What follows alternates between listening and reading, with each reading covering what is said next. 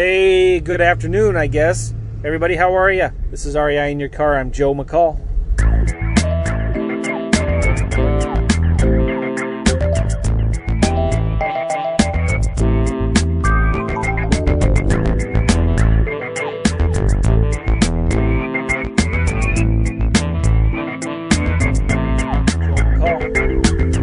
Hey, I'm excited just because, for a couple reasons. I just left the mastermind, and it was awesome hanging out with these guys that are doing deals, you know? And that's just cool. Talking about deals, talking about houses that somebody has under contract, they're looking for buyers. These guys talking about the houses they're looking to buy themselves. One of the cool things I took away from it that I wanted to just kind of talk about, and I was just talking to a student friend on the phone just a minute ago. Nothing comes easy in this business, you know? You got to work. You got to hustle. This isn't a push button easy thing where you do some things on the internet and money falls from the sky while you're sitting on your parents' couch in the basement in your underwear making money, right? It's not like that. It's you got to work at this business, right?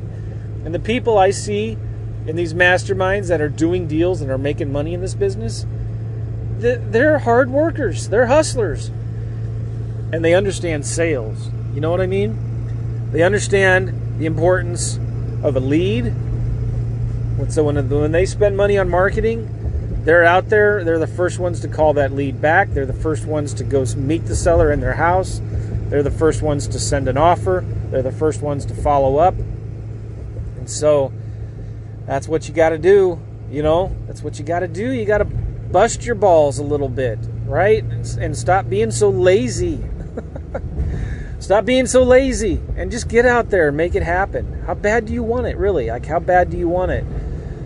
I heard somebody say something yesterday I thought was funny, and I heard it before, but, you know, you gotta, I'll just use the nicer word, you gotta poop or get off the pot, right?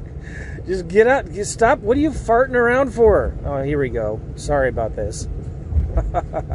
You gotta poop or get off the pot. He didn't say the word poop. Anyway, and this I'm so excited too, because I was just talking to a student who's doing a lease option deal, and it's a really sweet deal. They got probably 20-30% equity in it. They're going to do a sandwich lease option on it, and it's in a great area.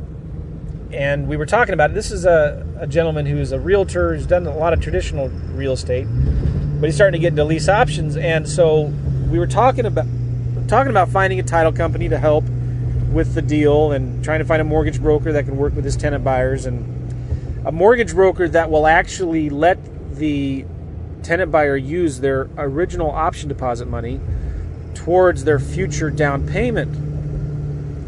And I was telling him, I said, listen, if you start calling around mortgage brokers, you're going to find mortgage brokers that are going to tell you, no, you cannot do that. You're going to find title companies that say, no, you can't do that. You're going to find realtors that say, no, you can't do that. And I said, just be warned, and don't take no for an answer. Just keep on asking, and you'll find somebody, right? And so sure enough, guess what happens? He goes out there, and he tries to find a title company that will do his lease options, and they say, nope, can't do that. He tries to find a title company that will, because, you know, they're also going to list, they have this house under an option contract, and they're also going to list it on the MLS. And so he wanted to find a title company that would let him record an option, memorandum of option on the property, or a lien. And if they did find a buyer that wanted to buy it, they would let them get paid on the deal on the seller's HUD as a release of an option, or a pay of like a lien to get paid off. Or I've used a term before called the revocation of option. So if you record an option on a property, you got 30 grand on that, and that's your profit. Then if you bring a buyer to a property that you have an option on it, on the HUD, that shows up as a revocation of option for 30 grand that you get paid for that deal to close. So it's like a recorded lien on the property. Anyway, got a bunch of no's, but then he found an attorney that said, yeah, no problem. That's easy. What's the big, yeah, okay, I can do that. No, not a big deal. you're not breaking any laws, just people say no because they've never heard of it before. It's not the normal way of doing deals. And then he found a mortgage broker that's willing to work with his tenant buyer.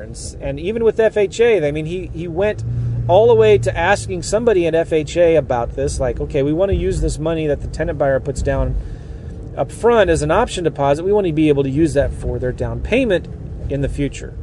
And he talked to some mortgage brokers who said, no, you can't do that. I was like, what, So finally, he either explained it the right way or he found the right mortgage broker, and they said, yeah, no problem. We can do that. We do it all the time. It's not a big deal. And then he even got the FHA person to send an email saying, yeah, that's brilliant. That's a great idea. Yeah, we can do that.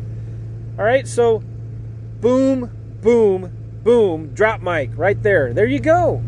Stops taking no for an answer. I get these complaints from students that are just too lazy to ask more than one or two people if they can do something, Like if I would have taken no for an answer and settled with that when I was first getting started, I would have never done any deals. I would have never found an attorney or a title company or a mortgage broker that would let me do lease options or assignments or double closes, all these different creative type of things, right? One of the guys today at the mastermind, we were talking about subject twos, and subject twos are a creative way to buy properties. And guess what? He's got a title company here that will do subject twos for him. That's why you guys need to start networking with other investors that are actually really doing deals, and not the guys at the RIAs that are complaining and whining that it doesn't work. Okay? Find the ones that are doing deals. Buy them a beer, buy them some donuts, buy them some coffee, and find out who they're using. Who are the title companies? Who are the lenders? Who are the attorneys and whatever, right? So don't take no for an answer. Obviously, if you're trying to do something stupid and illegal, hopefully you find somebody. Hopefully everybody will tell you no, you can't do that, right?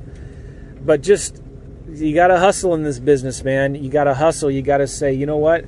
Come hell or high water, I'm going to figure this out. I'm going to make it work. I'm going to blow through these obstacles. I'm not going to whine like a baby. I'm going to crap and get off the pot and make it happen. Okay? Does that make sense, guys? I hope that's maybe a little inspirational to you. Maybe a little grossed out, but that's the way it is. That's how I roll, I guess. All right, guys. I'm at home, so I'm going to go. I'll see you. Bye-bye.